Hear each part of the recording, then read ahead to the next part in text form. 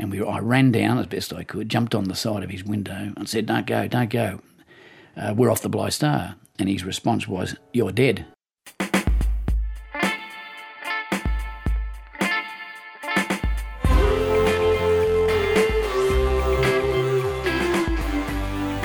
From Wyoming Public Media, this is Human Nature. Real stories where humans and our habitat meet. I'm Caroline Ballard. This time, the conclusion to a story of survival and loss in a remote corner of the Earth. All the way from the cold waters off the south of Australia, this episode comes to us from Off Track, an Australian podcast a lot like ours, all about the environment and people who are in it.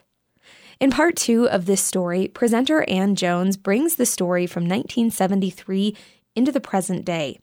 In fact, this man, named Mick, is the only living survivor of the sinking of the Blythe Star. We're off the Blythe Star. And his response was, you're dead. I said, no, we're not. Me mate here and me mate up there.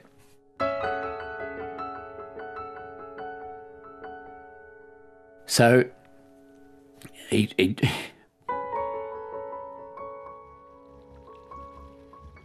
Our impact on this globe is so large, and yet we're so small as an individual in the ocean. This episode is a story of physical isolation off the southern end of Tasmania, when a ship called the Blythe Star ran into some trouble. They were terribly sunburnt, their feet were swollen, none of them had shoes on, the captain had his feet bandaged. They were looking wretched, to say the least. Are you from the mainland or Tasmania? Victoria. Would you like to say hello to your family and just tell them that you're I would pretty like fit? to say hello to my wife if I could. Stand back. Excuse me, sir, can you tell us the names of the people surviving? Well, I don't know if I should. I don't know. Well, all I ever wanted to do was to go to sea. I loved it. There was nothing else I wanted to do. Now, I've never spoke like this anywhere. You're the first person, other than I was encouraged by the National Secretary of the Seamen's Union to go and address a conference of sea survival at the Australian Maritime College in Launceston. And it took me, I think, days and days and days to write my speech and my notes. And that's the only other place I've ever talked about it with any detail. My son, who's a seafarer, went down to the Australian Maritime College to do his pre-sea training. And one of the subject matters is sea survival, and case study being the Blythe Star. It was the first time he heard about it when he was down at the college. Michael Dolman. His name's Michael Dolman. Michael Dolman, speaking with me, Ann Jones. You might know the name because he's a long-serving Deputy National Secretary of the Maritime Union of Australia and previously the Victorian Trades Hall President. He's also a White Ribbon Ambassador who led 1,400 international transport workers to personally pledge against violence against women. But before any of that, he was just a young man. Probably a terror, if I look back at it. I was a pretty headstrong character, bad-tempered, determined, and got into a little bit of strife when I was a young bloke. So the best thing that ever happened to me was I went away to sea. So I went away to sea in 1970, just turned 16. I was a deck boy, so I was the youngest in the crew, and my job was to maintain the ship, work under directions from the bosun, which is like a foreman in a maritime vernacular, splicing ropes, splicing wires, painting, learning how to steer the ship, just general functions to keep the ship well maintained and in a safe order. How can you get anything better than that? Working out in the elements, at sea, with nothing around you but blue water and blue skies, sometimes rain and bad weather, but a whole mosaic of beautiful environment. And how was it that you came to be on the Blythe Star? Yeah, it's a very interesting story in one respect. I was on the roster, and it was one of those occasions I didn't want to go to sea. I've just met this beautiful woman, who's now my wife, Joni McGrath at the time. Oh, she was a honey, and I'd lucked out. I'd done really well. So it was her birthday. So I arranged for a river cruise on Melbourne, on the Yarra. On the Argonaut was the name of the vessel, and there's a bit of a link between that and because the Argonaut was originally owned by the same mob that owned the Blythe Star. I got shanghaied on the Friday. I put a bit of an argument on about it, nothing I could do, and I went down, joined the ship in Hobart, and while I was struggling to survive, my now wife was partying and having a cake party at her house with her family and friends, oblivious to the circumstances I was going through at exactly the same time. Well, I joined the ship. It was a very small ship, 320 tonnes. It was carrying superphosphate in bags and keg beer and other bits and pieces to King Island. We sailed late afternoon on the 12th of October, 1973. The weather was quite calm. It was just rolling swell. I had a helm duty during the night, up early hours, and then at about 8:30, the ship took a starboard list that's to the right. It corrected itself. Then it took a further list, which was a death roll. It just went over. I got thrown out of the bunk. My colleague who shared the cabin with me, Mick Power, was on the wheel. And as I looked out of the porthole, it was just water. The porthole on that side of the ship was immersed in water. However, when I got to the alleyway to get out of the ship, there was water pouring in from the companionway on the poop deck. So I started heading aft to get up that companionway to get out on deck. I bumped Malcolm McCarroll, one of the seafarers, in the laundry, trying to shut a porthole, and we never spoke a word. But we just looked at each other and knew it was wasting his time doing that job. So I put my hand out, pulled him, and we both got out on the poop deck. And by this time, the ship was almost at a 90-degree list on the starboard side. Now, I can tell you there's nothing more frightening than standing on a platform, in this case a ship for me, and slowly watching it disappear from under you, and there is nothing within Kui. The lifeboats were unserviceable. You couldn't get them out because of the list of the vessel. The bosun was having a terrible time trying to get the life raft to be launched, and I was in a pair of jocks, having been thrown out of the bunk, and the water was freezing, and the ship was just going further down and further down, and there was it's just the most scariest thing you could imagine. At that minute, not much looking in your favour. Well, thankfully, the bosun, Stan Leary, got the life raft over the side, and as you may be aware, you've got to pull the painter, and everyone's heart is just holding its breath until the last pull to make sure that the gas cylinder explodes. And it did, and we all got into the raft. We drifted probably 20, 30 metres with the wind, and the ship just came up on its stern and just disappeared, with the stern going first and then slowly, and the bow disappeared. Spectacular sight. If nothing else, a spectacular sight. And, of course, we were quite happy that we're all safe in the life raft, and we figured that we would be rescued pretty soon. Not to be the case. Well, these rafts are, thankfully, pretty sturdy vessels. They're round by nature, and they've got a canopy on top. They're not the most comfortable thing to be in, but certainly better than not being in one at all. And you have provisions. You have barley sugar, some biscuits and tinned water, and a medical supply, and some patches and bales and all that stuff, and paddles to manipulate. And we found out, once we got settled in the life raft, there'd be no mayday set off. The captain didn't get a mayday away. So nobody knew that we had sunk and were in a life raft. And days just went into days and days. And we were okay. Of course, we were quite buoyed by the fact we're all alive and all in the life raft. And we weren't overly concerned that our life was at risk at that point. But then we had a tragedy. John Sloan, who was the second engineer, was never comfortable in the raft, and he passed away. I still don't know to this day what the cause of it was. Exposure in the main and cold.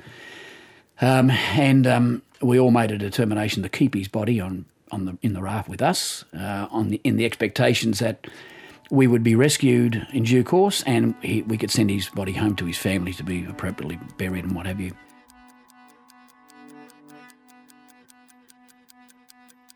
Unfortunately, time went on and that wasn't available to us. I think the captain said a few Christian words or whatever, and we slipped his body over the side. And I thanked John because he had a singlet that I took and a pair of socks, actually, before we put him over the side.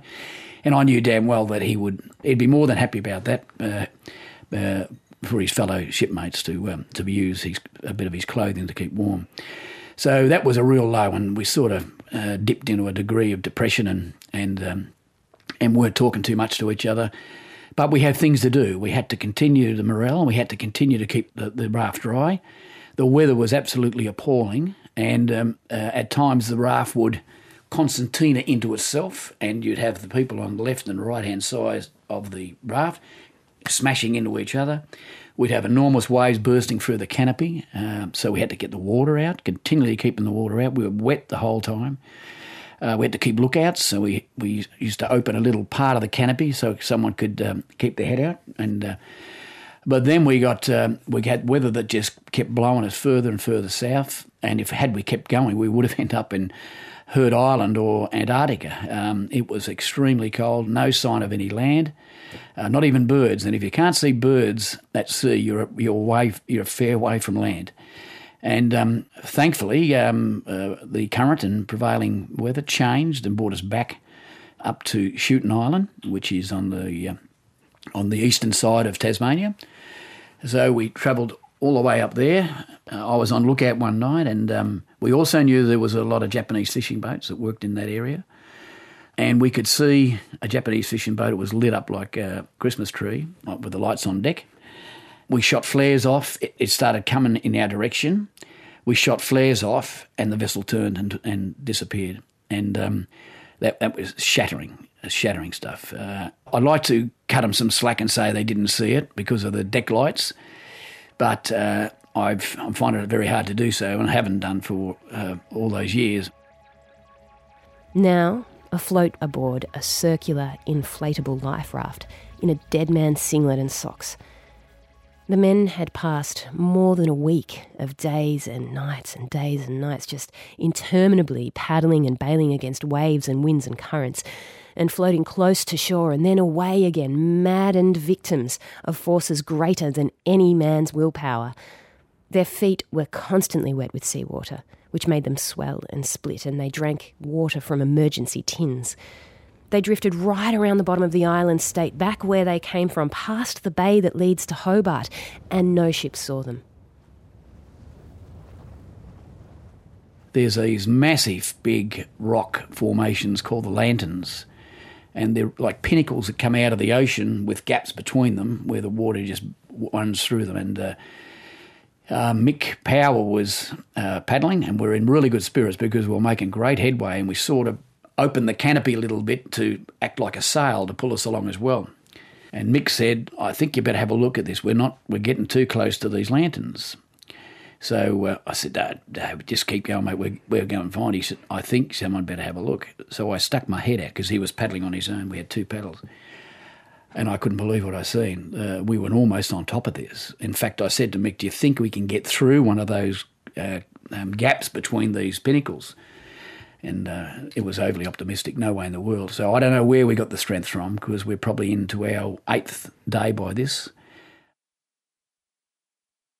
We paddled like madmen, and others were massaging our cramps and our calf muscles.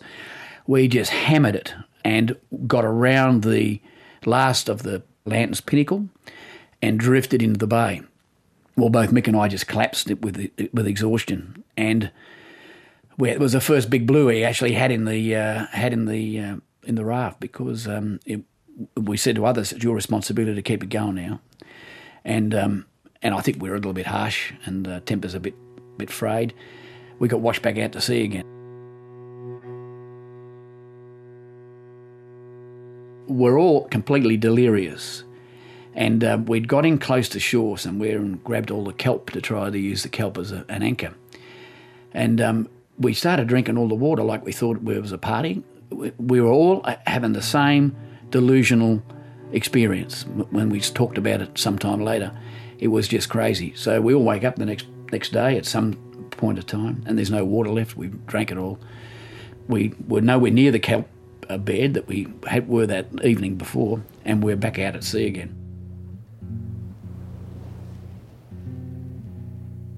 I have no bones about it. It was traumatic. The weather, sharks, constant threat every day. When the raft was concertining and smashing each other around in it, is this thing going to hold up? Is it going to collapse on us? There was, you were constantly under threat the whole time. And I would say probably 2 or 3 occasions very close to death. It was looking really, really grim. And even the most optimistic of us were starting to worry about it all. And people were finding it difficult to be motivated. And we're talking about, the end. I wasn't going to have any of that. I was a bit fortunate. I was younger. I was 18, and I just wasn't having any bit to do with that.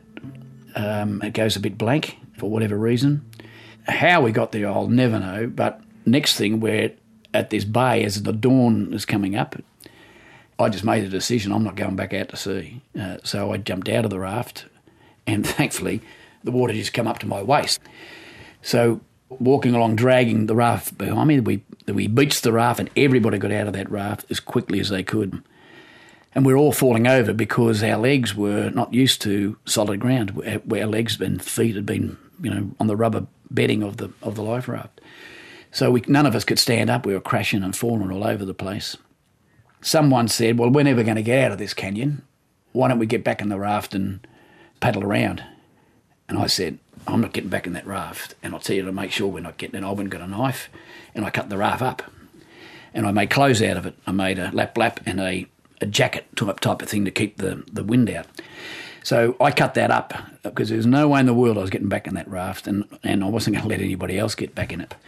Once I made these clothes, I walked up these hills and see if I can find civilization. And before I went, Taz Leary, the bosun, said, here's $10. See if you can find a shop and buy some cigarettes. So I stuck the $10 down my jocks, which wouldn't have been the nicest place in the world to be, even for a $10 note. So I walked for about 3 or 4 hours, kept climbing, kept falling, climbing. It was just dense bush with rock on both sides of the bay. So I came back down and said, no. And then Mick Powell fell, and we think he broke some ribs. The chief mate, Ken Jones, fell, and we think he broke his ankle. So we sent them back to comfort each other to go back. And myself, Alf Simpson, the cook, and Malcolm McCarroll, we kept going. And we hit sheer rock straight up and down. None of us were in a fit state to take that challenge. So we said, we'll go back. And as we were walking back, we said, let's just rest all day tomorrow, and then we'll work out where we're going to go.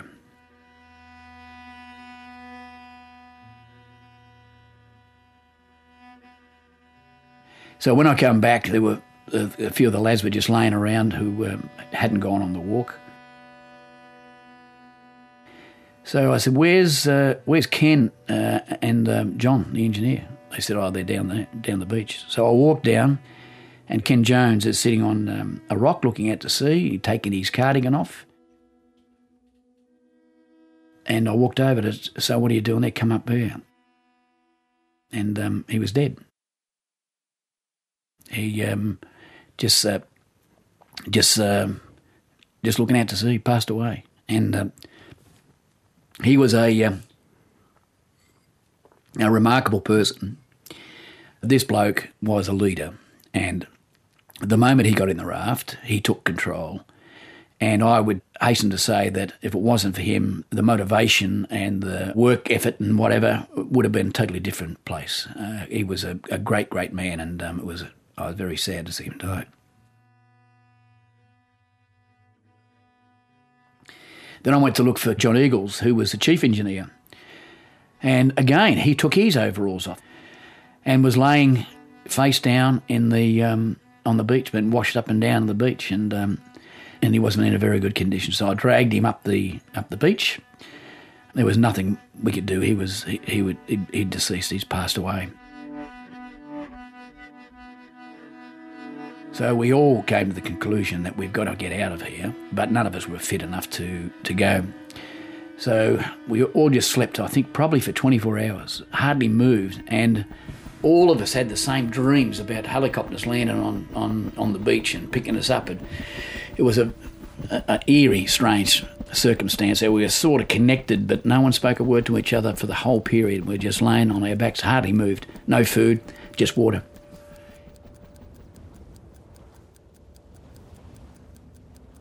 So Malcolm McCarroll and myself, who were probably at that point the most fittest out of it all, said we're just going to have to push on and just keep going. And I'd rather die trying than just dying here on this beach, because we'd already lost 2, and I figured it wasn't much longer before there'd be others. So we just announced to everybody that we're going, and Al Simpson, the cook, said, I'm coming with you. Well, we didn't want to take Alf because he was a big man. And we seen the bush, and we thought Alf would just slow us down, but he wasn't having anything of it. And he said, I'm coming with you. So the 3 of us headed off, and we went up the left bank. And surprisingly, we did find a bit of a cavity to get through and to get out of the rocky area. I've never seen bush like it. Trees that had fallen down, ferns everywhere. So we walked for as long as we could. We did make a lot of progress, not at all. And it got too dark to go any further, so we found a massive big tree, and in its root structure we made a bed with fern leaves. We just kept walking and walking and walking, and then, lo and behold, we walk out of the bush and here's a dirt track. Don't know where we were, and seeing a dirt track, got no idea how enthralling just a dirt road is to someone who's been, in the circumstances we're in. And then we just paused for a second, and I could hear something. I said, Malcolm, just hold up, don't say another word. And I strained to listen, then I could hear a gear change of something, a car, a truck or something. And I said, there's a car or a truck or something, and I don't know where it's coming from. And we were just so frightened that this truck would piss off if it seen us because of the disappointment we'd had everywhere else.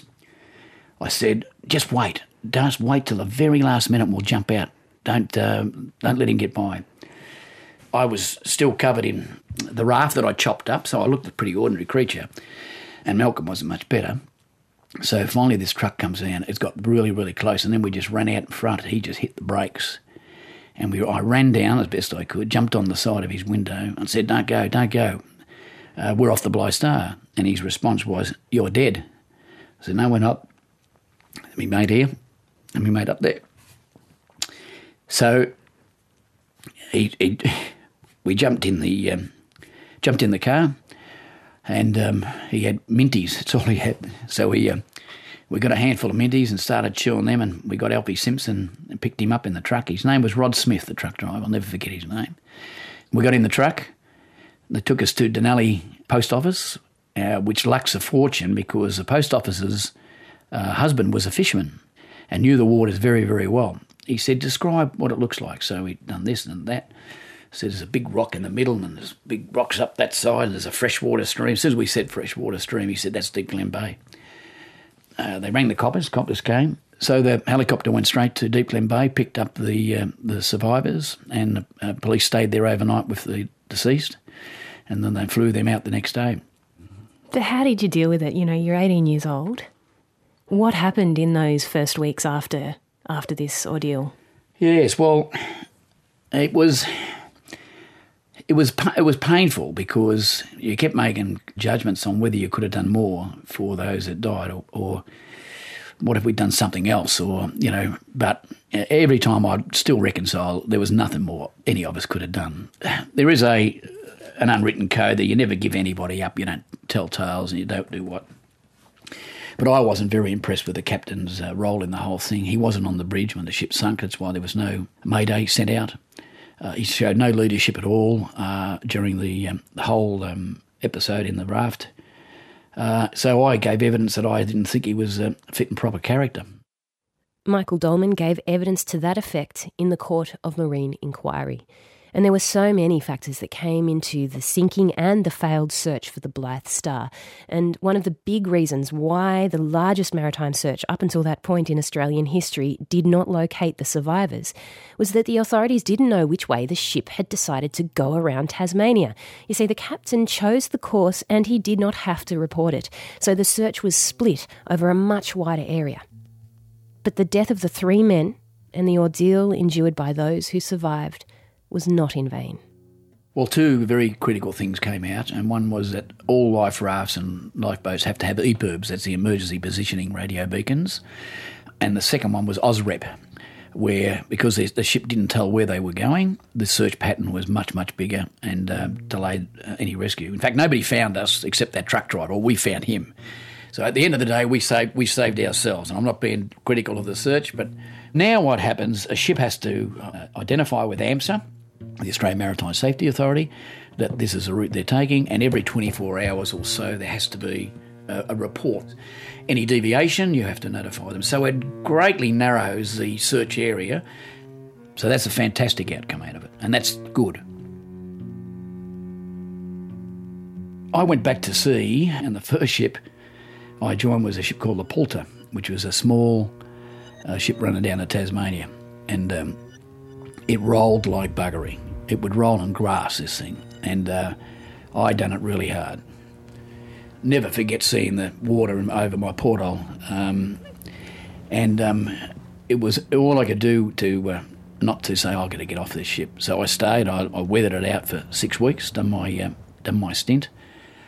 From that point on, I'd been through at sea in cyclones, in all sorts of weather and what have you. And I've never ever felt, other than the Poulter, never ever felt uncomfortable or nauseated by being at sea. Not at all. So I did get over it. As I said, I don't speak about it. And my interest shifted too, because I became a very political person. I care about human rights. I care about labour rights, trade union rights. So I had plenty of things to dwell on that were much more important than worrying about something that I had no control over and was a circumstance that it's done, it's dusted, move on. So it didn't diminish your fondness for the ocean? No, not at all. Quite the opposite, actually. I respect the ocean. It is enormous, beautiful. It's deadly if you treat it badly, if you don't understand what it's capable of doing. You'll be taken by the sea. And if you go to sea on ships or whatever, a surfboard or whatever it may be, you've got to have respect for that ocean because it can do some pretty powerful things.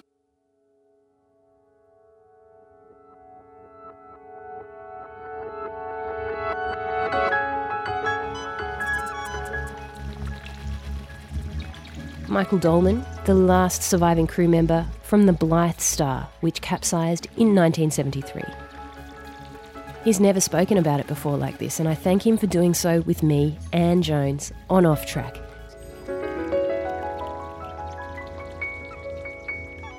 Every week, Anne Jones and the Aussie podcast Off Track take you out into the Australian wilderness with stories of science, survival, and the sounds of nature. It's easy to find Off Track in your podcast app. Search for Off Track Australia and put on your headphones to go for a ride. I'm Caroline Ballard. Our theme song is by Caught a Ghost. Human Nature is a production of Wyoming Public Media. It's human nature.